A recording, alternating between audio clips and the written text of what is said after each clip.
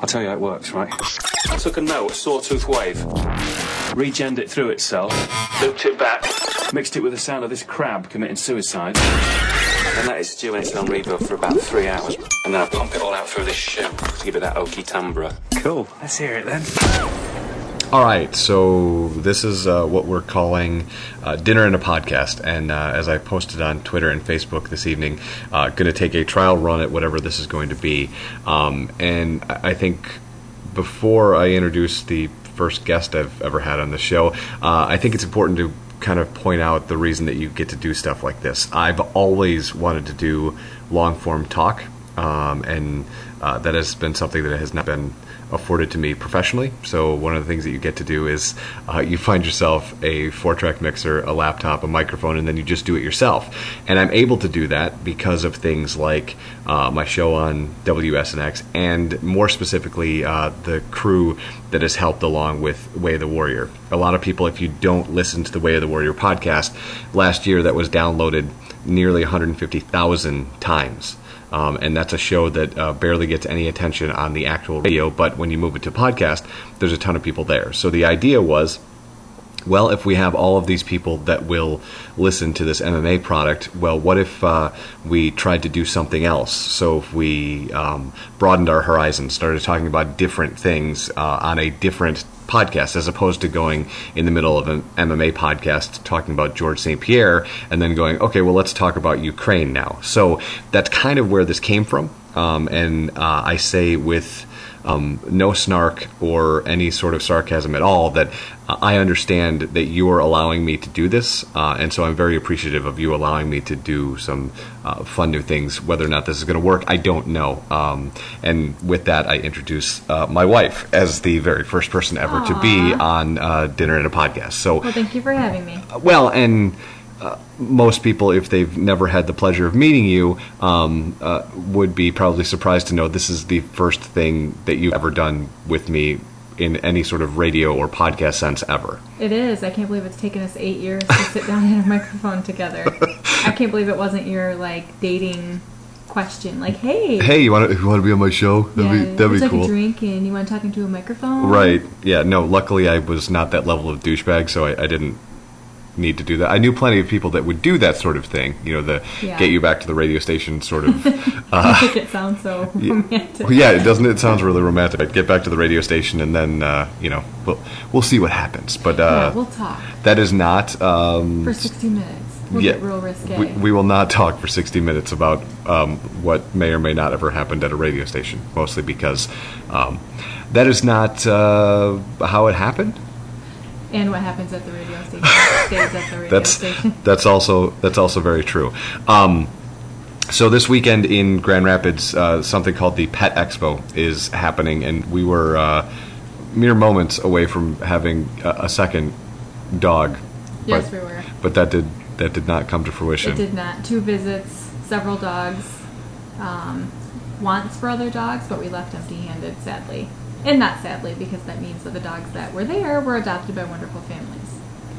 Yeah, but sadly we went home with nothing. Sadly, we went home to a Marlowe. Yes. Well, no, I mean, Marlowe is fine for a Labradoodle, but it's been an interesting year. I mean, last year around this time, we had something catastrophic happen in our household that meant we lost both pets at the same time.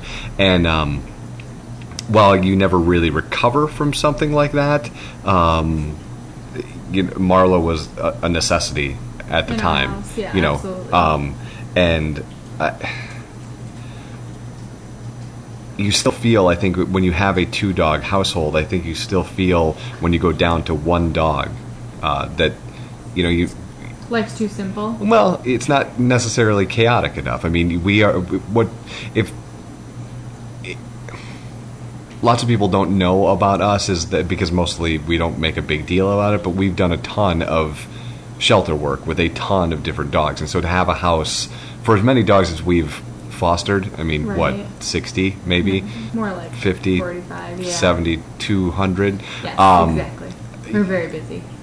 To have a house with 1 dog is low for people like us. It's very low, and to have 1 dog now in our household that's actually a breed type dog that we actually got from a breeder, which is so unlike our style, leaves us with a different feeling that our house isn't quite at capacity of rescued love. I like that, at capacity. I like that. Do you think at any point we'll get another dog, right? Absolutely. And it will be a big brindle pit or a blue pit or something pit, but it's going to be definitely something that needs our home more than we need it. And we were close today for sure. Oh, absolutely. There were several dogs, but the timing wasn't right. We had to go back, and by the time we made it back, they were already gone and adopted, which is good for them, and just a sign that it's just not the right pet quite yet. When you go to things like that, and there aren't very many, I would say there aren't very many pet expos, at least not very many that I go to. Can you maybe describe why that might not necessarily be the ideal place to get a good look at that dog? Well, it's because it's full of several people. First of all, lots of different walks of life there for different reasons, whether they're there to have their kids ride on the ponies, or they're there to adopt a dog, or just there to really, there were actually people there that were dropping pets off, which is actually not a very common thing. It doesn't happen. But yeah, I've worked for Clear Channel for 18 years. I don't know that I've ever seen a drop-off happen there. And that happened actually there today. So it's very sad, but on the positive side, it's just a different environment. People are there. They do same-day adoptions, which in some eyes is a good thing. In other eyes, it's not a good thing. I kind of fall in the middle.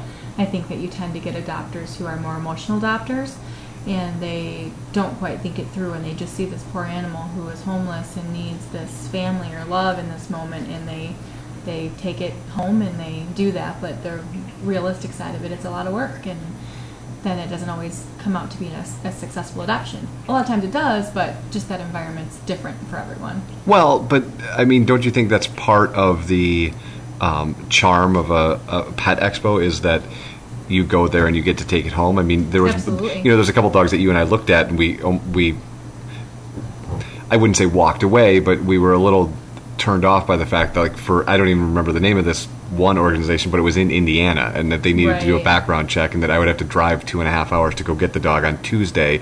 That, to me, knowing how many dogs are here in West Michigan, I'm less likely to be like, oh, okay, well, let's stay down this path when we could go to the 19 other shelters that are here in West Michigan and have 2 million dogs a year or whatever. I guess going back to whether it's a good thing, it is absolutely a good thing. I kind of fall into the middle, because I just don't want to see dogs get adopted for the emotional reasons. I want them to be more of a committed reason, that they're there, that people have thought it through, they've arrived at this pet expo to adopt, and they found the right animal that's perfect for them.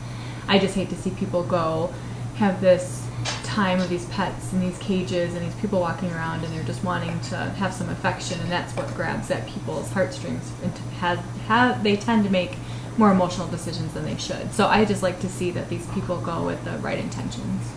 You've had more interactions with dogs than I have. We've obviously fostered together, but you've worked at a number of vet scenarios. So walk me through perhaps how different that dog will be when you get them home and out of this chaotic situation of even if you get them from a shelter into a house where there's lots of stuff to get into and things that they aren't totally used to. Well, they'll be more curious. They'll tend to actually show their true colors, their true personalities. When you're at a shelter environment, you don't have any idea how long they've been in that kennel for that day or for that week, and have they become desensitized to humans visiting them.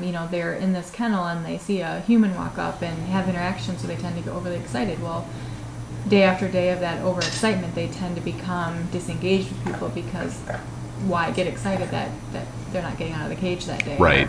So you get them home, and there's usually about a 2-week foster rule in the mind of when they start to show true colors, whether they're going to be more rambunctious or just more comfortable, or they tend to get into things because they trust their environment.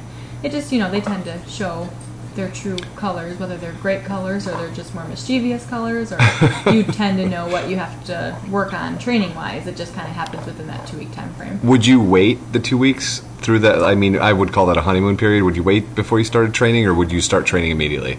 Well, I think you have to get the dog acclimated to the household, the humans that are in the household, the other pets that are in the household, and give them just some time to get comfortable first, and then you can start.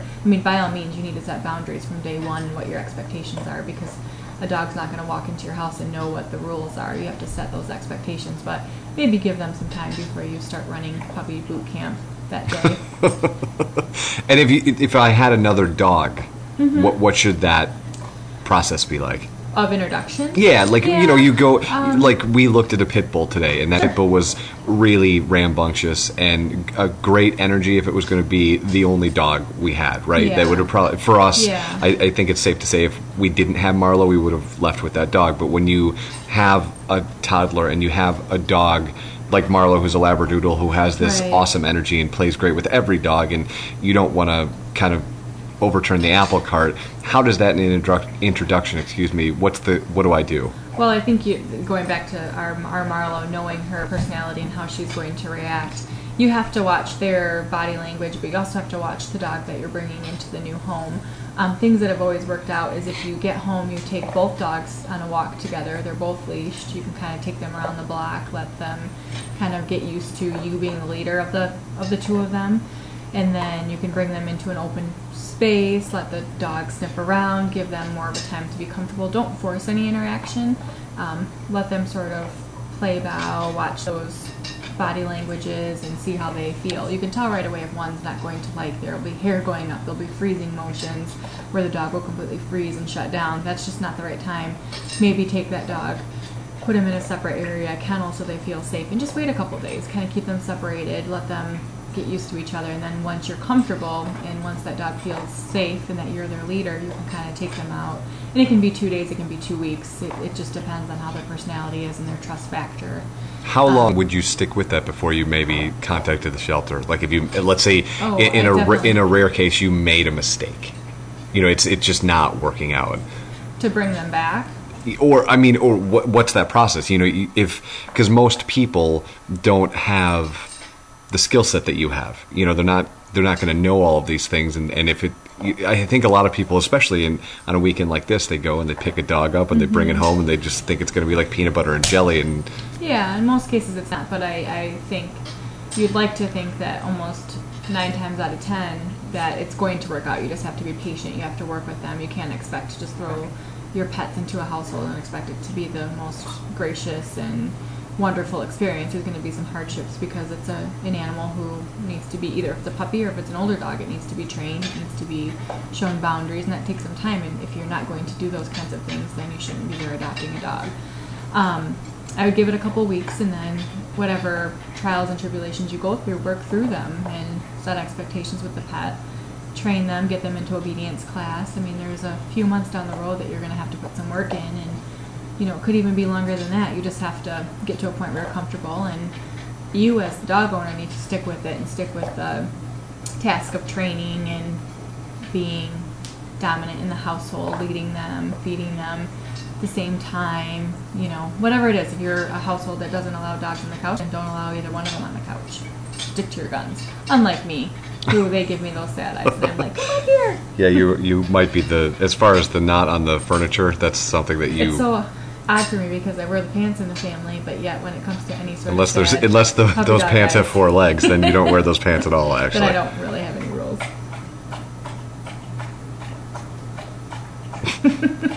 You could clearly hear Marlo getting water. On Twitter and Facebook, if you want to follow along with either one of us, it's at EOB1045 and at Angie RMH on Twitter and on Facebook. What is your... Do you have a vanity URL on Facebook? Is it Angie Hultgren? I do, but I don't think so. I don't know what it is, to be honest with you. Well, if you want to follow on Facebook, you just search me and you'll figure it out, I guess. So I think on that note, we can kind of wrap this at 15 or 16 minutes and kind of see what this whole experiment was like. Okay. Next time I would say that we probably would actually need to have dinner with the Dinner in a Podcast. I know, it took me 8 years to get here and you didn't even give me dinner. I know, but I really wanted to try out the equipment. I wanted to see how it worked. I wanted to get something online and get people to kind of weigh in on what they want this thing to sound like, and maybe start lining people up to be guests. Well, ideally, I'm going to have 4 or even 5 people, and obviously you live here, so you're more than welcome anytime okay, thank you. to come on. But we will do one next week that will be a little bit more long form, probably right around an hour is what we're aiming for. So if you liked what you hear or you wanted to adjust something, please let me know on Twitter at EOB1045. Have a wonderful weekend. Couple MMA notes before we take off. We'll cover them in Way of the Warrior. Chris Cyborg lost over the weekend in a Muay Thai bout. And that looks like that may have done some serious damage to her UFC career, as the UFC has been tweeting all weekend long about what does this do to Chris Cyborg coming into the UFC. So I'm guessing that it means they're going to sign her cheap, which was one of the issues, or they're not going to sign her at all. Metamoris 3, we will cover that when that finishes. It currently is in progress right now. Vinny Magalhaes bowed out with a staph infection in the middle of the day, so we wish him the best. And we will dive into, I know this is your favorite, Angie, we will dive into the George St. Pierre ACL tear. It's interesting that a guy who's retired blows his knee out wrestling, and I know Dana White said today to the LA Times that it was a big blow to them because they honestly thought he was coming back much, much sooner than later. I thought so too. Well, and if the last ACL injury is any sort of indication, he was out for a year before he fought Carlos Condit. So Does he need someone to take care of him? Yeah, he does. Clearly, he needs somebody to take care of him. I will connect you too. But as far as news goes, that means that George is probably a year away from even discussing the opportunities of coming back to the UFC. Does he even want to? And does he want to and or need to? And the only upside to this, in my opinion, and we'll talk about this on Way of the Warrior, is that that time frame makes it really interesting between a super fight for him and Anderson Silva, because that timing seems to work out perfectly. So that might be the only silver lining in this very cloudy day in the George St. Pierre world. Sure. But we'll talk about that on Way of the Warrior. You can follow along there at Wow Show on Twitter and Facebook. I am Eric O'Brien. That is my wife Angie, who will go back Thank you for having me. You are welcome. Go back to doing whatever you were actually enjoying tonight when I made you sit down and do this podcast.